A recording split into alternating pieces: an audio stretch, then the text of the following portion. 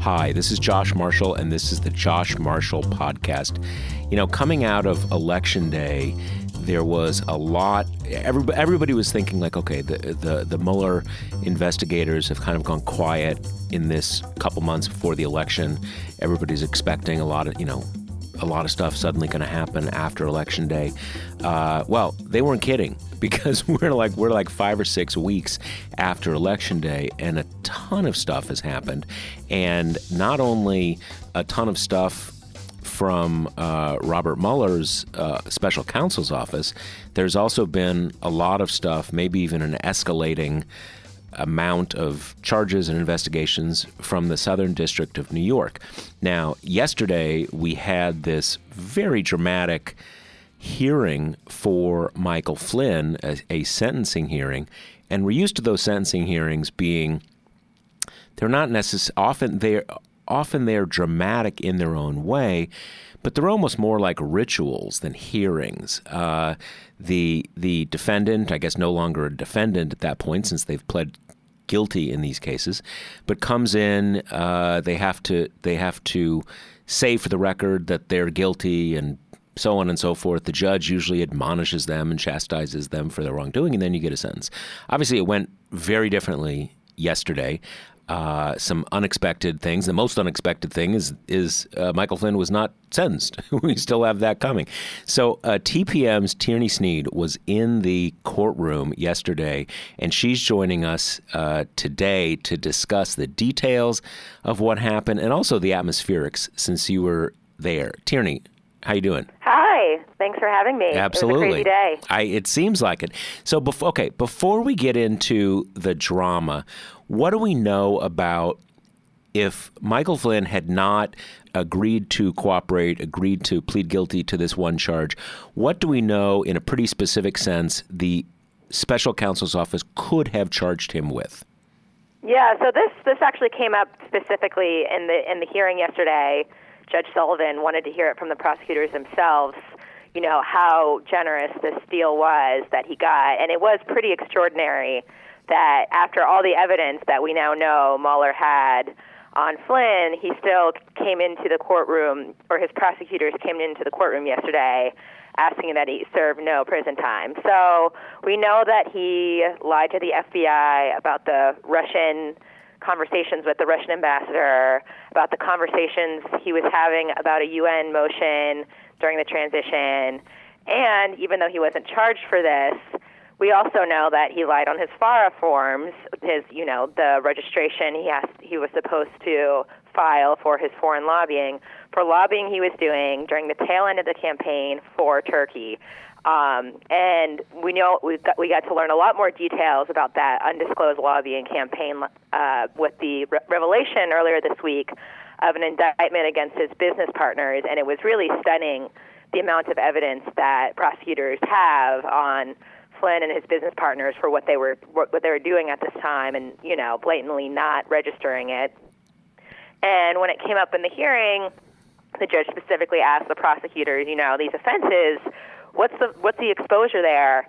And, there was a little back and forth, and the prosecutors did say, 5 years and then 5 to 10 years. So, maybe up to 15 years, depending on how, sentencing is always sort of a flexible thing, but could have been 15 years that Flynn could have been sentenced with if prosecutors had, tried to throw the book at him.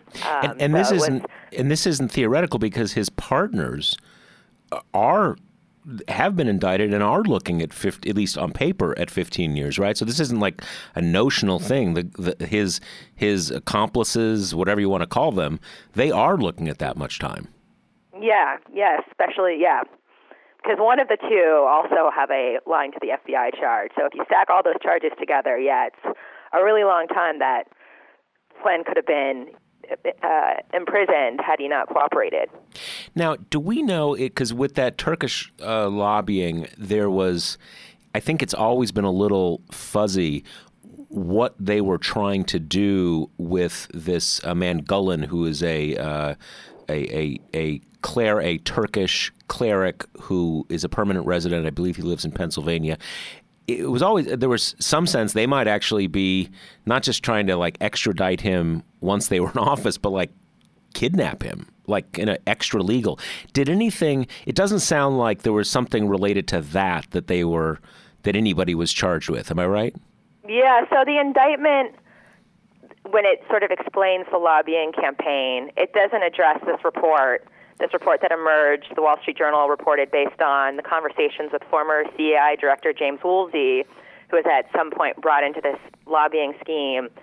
He said at one point, it was vaguely discussed, that there would be some sort of dark of night covert operation to perhaps remove Gulen. That did not come up in the indictment. They just kind of explained it as a lobbying campaign to convince, the U.S. government and the American public that Gulen should be extradited, and, they wanted congressional hearings about this and, kind of make all these accusations about Gulen, but nothing in there about, some sort of kidnapping plan for him. So, maybe there was that, maybe there wasn't, but we didn't get a clear answer on that from the indictment that we saw earlier this week against the business partners of Flynn. Got it. Okay, so before we go any further, I have to do a quick little information for our listeners about our sponsor, Grady's Cold Brew Iced Coffee. I realize this is quite a switch here, but we kind of jumped into the substance before we got to it. So just without any more ado, if you love cold brew iced coffee, you know how expensive your habit can be. We're talking 4 to 5 cups of coffee a day, over $100 a month, and that's just money. Now add up all the time you've spent waiting in those coffee lines. It's not exactly convenient. Luckily, there's a better way. Order Grady's Cold Brew online and have it delivered straight to your home or office door. You can pour a glass of Grady's famous cold brew straight from your fridge for less than $1 a cup, saving you over $1,000 a year, and shipping is always free. Ready to give it a swirl? Get 20% off your first order at Grady'sColdBrew.com with promo code TPM. That's promo code TPM. Okay, that was a little jagged even in my ears, but thank you to Grady's for sponsoring our podcast. So Tierney, let's get back into it now. So we've established that, and this was clearly weighing on the judge's mind a lot yesterday, that Flynn is in there. He's pleading to a relatively minor charge when he probably could have been convicted of a number of charges that would have, life-changing prison time. So let's start from the beginning. How did this, you're in the courtroom, how did this unfold? So before he moved to sort of the sentencing mechanics, which, as you mentioned, can be dramatic because you might have emotional speeches, but are pretty sort of, by the book how you go about it. Before he did any of that, he brought up Flynn's plea, which was interesting because there's been this giant conspiracy theory that Flynn was, entrapped into lying to the FBI, that, they bullied him into taking this guilty plea, and that this whole thing is a sham.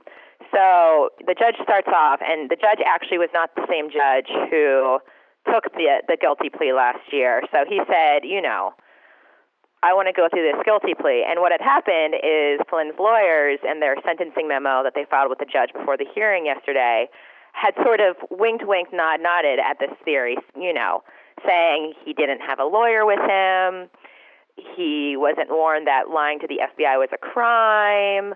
When Andrew McCabe, who was the deputy director of the FBI at the time, called him to set up the interview, he sort of mentioned, if you bring a lawyer, we're going to have to jump through some extra hoops here at the DOJ.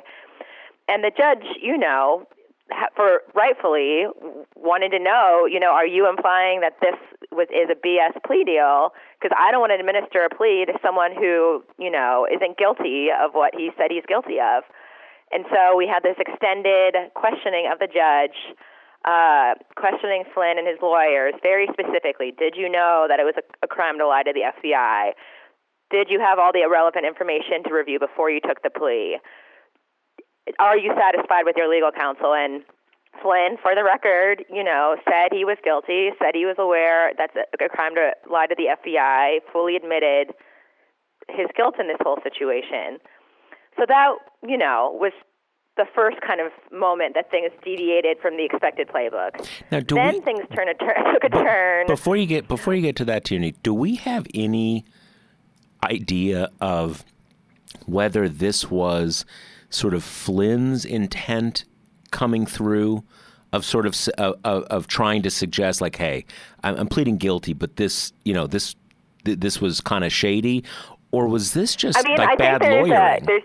There's obviously a concern, especially after what we've seen with George Papadopoulos, who also pled guilty to lying to the FBI, showed up at his sentencing a few months ago, and very emotionally expressed his contrition, only to turn around once he got his very lenient sentence and, bash Mueller through the media and engage in a whole host of shenanigans. So I do think this was the context, that there was probably a lot of concern from the judge that Papadopoulos was trying to do the same thing, put seeds with this filing into the ether that this was a BS guilty plea. So once he served his, probationary sentence or whatever lenient sentence that he got from the judge, he could then go back to his conservative media tour and say, Mueller entrapped me and whatnot. Now, his lawyers, when they showed up in court yesterday and realized that, whatever they were trying to do was a major miscalculation on their part, because it clearly irked the judge,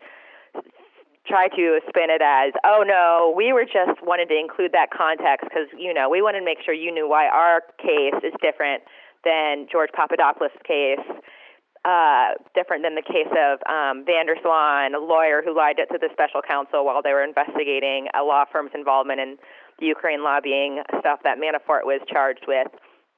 We're just here trying to show you why Flynn's lies are different than Papadopoulos' lies and Van der Swan lies, so you should judge them differently.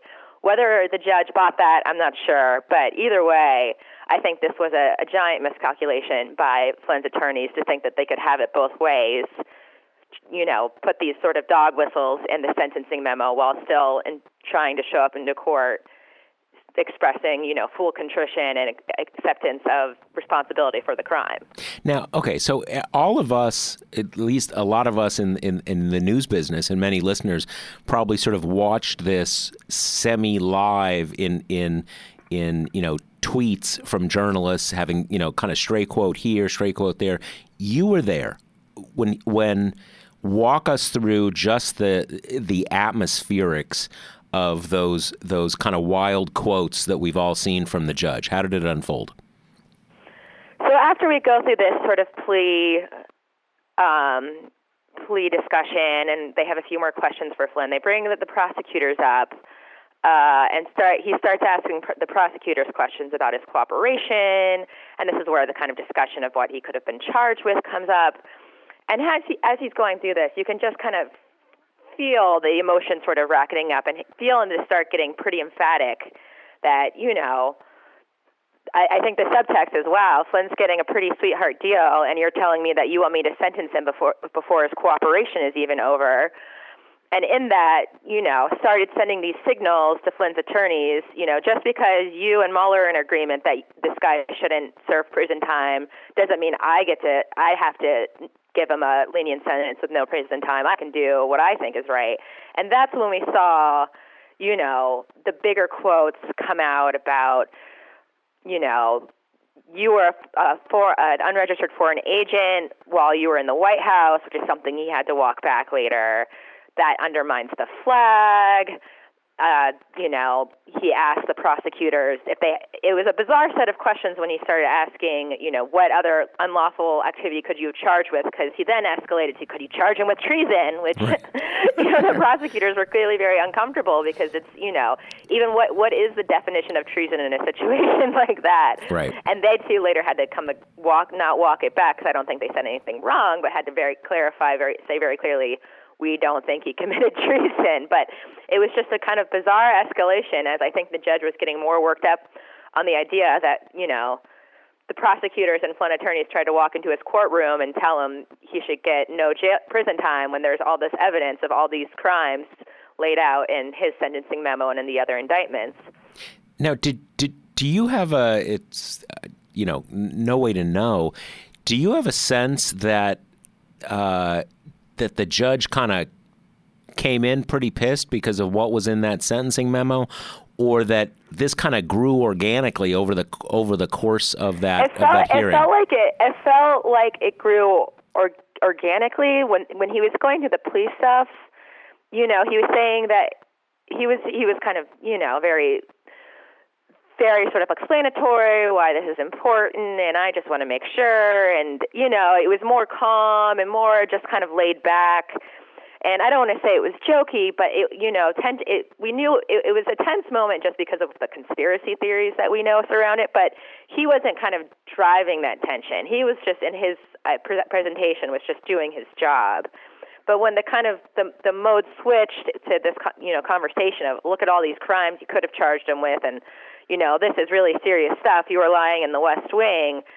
That was coming. That sort of emotion was coming from the judge. He was driving that sort of tension, and everyone was kind of taken aback by it because, as you said, these plea hearings can be dramatic, but they're dramatic because the defendants or maybe their victims are saying emotional things. It's not the judge usually who's going to be giving the quotes that they're going to be ending up in headlines at the end of it. Right.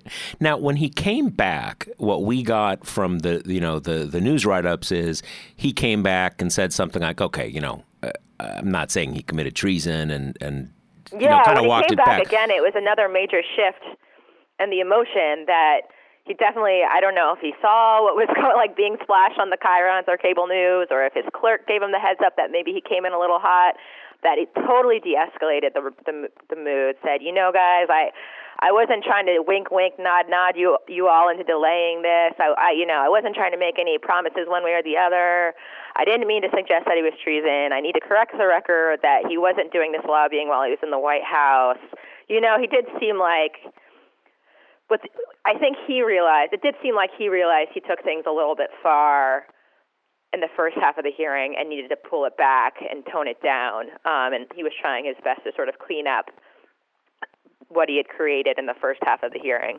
And it was, as a factual matter, though, the only error was that point about whether Flynn was still working as a paid foreign agent during those 3 weeks in the White House. And I guess the contract, according to Flynn's lawyers, and I take it this was backed up by the prosecutors, that actually ended in mid-November, so a couple weeks. Yeah, and it's a question that he asked the lawyers to confirm, and they said mid-November. So that's not something that was disputed. I mean, you can argue that it's just, even if he wasn't the national security advisor, if it, just that he was doing this unregistered lobbying while being a top advisor to a, leading presidential candidate is, really bad in and of itself.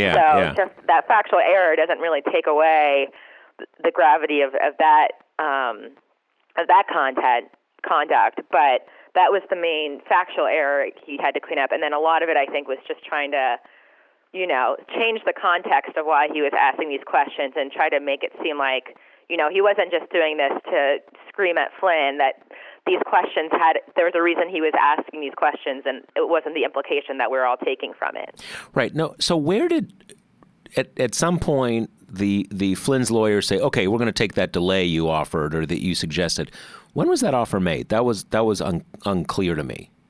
Did that come up in the beginning of the hearing? There was a couple different times that the judge, stepped back from, whatever sort of momentum he was getting on and said, you can take a break with your lawyers here. So first, when it was, discussions of the plea, he said, if you need to talk to your lawyers privately about this plea, we can take a break. We can, take a brief recess or whatever you need to do that. And then when he started, getting sort of worked up on the seriousness of the crime and sort of stressing that, just because the prosecutors and defense want no prison time, he doesn't have to do that. And specifically when he was asking about the cooperation, he would say, defendants typically don't come in front of me for sentencing until their cooperation is completely done, so I can consider it and how it can mitigate the seriousness of their crimes. It's a risk if you're not going to do that. I'm not going to make any promises one way or the other, but it's a risk that you're asking for this before you're done. And that's when the offers started coming. If you want to delay this, if you want to take a break, that's fine. So that's the context of when that offer came up, is when he was discussing the cooperation and how serious the crime was, and that, defendants usually wait until their cooperation is finished because that is the best case scenario for them to get a better sentence. Right.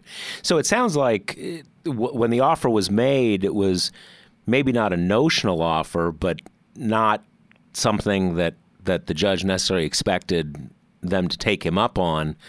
And then once things kind of went off the rails. Yeah, I mean, I just don't know how you make that offer and then accuse the person maybe of committed treason and not think they're going to take the offer. And when he came back, he tried to clean it up and say, oh, that wasn't a wink, wink, nod, nod. Like, I won't necessarily give you a lighter sentence down the road, but it's hard to put that toothpaste back in the bottle. It seemed pretty clear to everyone else in the courthouse that that was the implication, that I'm ready to, give you prison time, but maybe be a little less harsh if we wait till after you testify in this trial or whatever. That's interesting. It was weird. I didn't catch that dynamic. So you're saying that as it played in the courtroom, it seemed like, almost a suggestion like you should wait till you've shown all the cooperation you can, because even though both sides are kind of seem to be suggesting no jail time, I'm thinking jail time. So why don't you? Yeah, I mean, he didn't say it that explicitly, but I a little more than got it. You don't kind of go on this rant about the seriousness of the crime unless that's where you're kind of heading. Yeah, no, that makes sense. Yeah, like if you're Flynn's attorneys and you're seeing this judge sort of go off on, you betrayed your country. You like, why would the judge say that unless he's about to, go above what both sides are recommending here and send you to prison for, however many months or years. Right. So before we finish up, could you, from where you were sitting, could you get any sense of, the body language, the reactions of Flynn and his lawyers as this was unfolding? So when they came in, like I said, it seemed like it was going to be a typical thing. Everyone seemed to be pretty cool. Prosecutors are laughing and chit-chatting, and Flynn seems, you can tell there's a little anxiety because this is a big deal, but he seemed pretty cool and confident and kind of comfortable. This is going to be, he's going to get his finale. He got this great sort of deal with the prosecutors. It's all going to be over. You got that body language from him that, it's almost over. It's going to be okay. And when he came back in after the recess and, after, presumably that they had made the decision to delay it, you can tell that he was very downcast, kind of looking down, very bummed out that, his belief up until an hour prior that he had, kind of done the impossible and gotten Mahler to recommend no prison time has just been completely shattered, and he's going to have to be in this for, potentially years if we're waiting for him to testify at this trial for his ex-partners, and that he's got this judge who is, by no means guaranteed to go along with this plan that he serves no prison time. So you could definitely see that wearing on him when he came back in after that recess. He wasn't. Some reporters said that she saw him crying. I didn't see that, right. But I definitely saw him looking very bummed, way more bummed than at the beginning of the hearing. Right. So what is okay? So this whole back and forth is about finishing his cooperation. So is it really just the testimony and maybe, kind of things around the testimony for this trial of his partners? Are we clear that that's really all that remains? They first, when they started talking about his cooperation, Mueller's attorneys said, the vast majority is done. It's really the vast majority, it's substantial. There's a possibility is how they first phrased it. And it was the judge who, they had brought up this indictment of his ex-partners to be like, look, he cooperated so much that we had this great, this major indictment unveiled this week. I hope you saw that. And the judge then turned around and like, wait a minute. That's when this sort of conversation started going about could he have been charged for these crimes? What are the other crimes he could have been charged with? And that's when it sort of came up. He asked, I believe it was actually Flynn's attorney who said, yes, we think it's likely that he'll be called to testify at this. And, there was no sort of signal from the prosecution that, there was more that they had planned for him. Right. They might have reason to play down any cooperation they had planned for him because they had agreed to move on with this with the defense attorneys and get him sentenced. But who knows? They have him on the hook for maybe a couple more months, maybe a year, maybe multiple years. But at least as far maybe as they'll find some more things they need him to do. But at least as far as we know, it's not like he's cooperated 2/3 on the Russia stuff, and there's still more he has to cooperate on. As far as we know, that's kind of done, right? I mean, obviously there's limits on what we can know, but we don't have any reason to think that there's. Yeah, they didn't say anything. Neither side said anything yesterday that pointed to specifically what the cooperation would be besides this Turkey case against his ex-partners. Right. Just a final point. What is striking to me is I would think, and tell me if there's anything that you've learned factually that points against this, that at least from the outside in this whole enterprise, Flynn is the big fish. He's the one who makes it significant. He's the one who can do the lobbying. He's the one who is a recent, very high level U.S. government official. The idea that he gets to flip on those guys, that's a very sweet deal just in itself, let alone, that he's not getting charged. So yeah, pretty sweet deal. Something to keep in mind is in the prosecutor's sentencing memo where they laid out his cooperation. There's at least one more investigation that we don't know about. They kind of laid out 3 or 4 different matters, and, we can assume one's the Russia stuff, one is, this Turkey stuff, maybe some of the redactions refer to the obstruction stuff, but there's still one giant block of redactions that we don't know anything about what it is exactly. So maybe that's where his value came into play. Got it. Okay, Tierney, thank you so much. Let me remind everybody that Grady's Cold Brew Iced Coffee is the sponsor of the Josh Marshall podcast. Get 20% off your first order at Grady'sColdBrew.com with promo code TPM. That's promo code TPM. All right, Tierney, so back onto the far-flung Russia stuff. Thank you so much. Thanks for having me. Yeah, absolutely. Thank you to my co-host David, who we haven't even heard from this episode, and we will talk to you next week.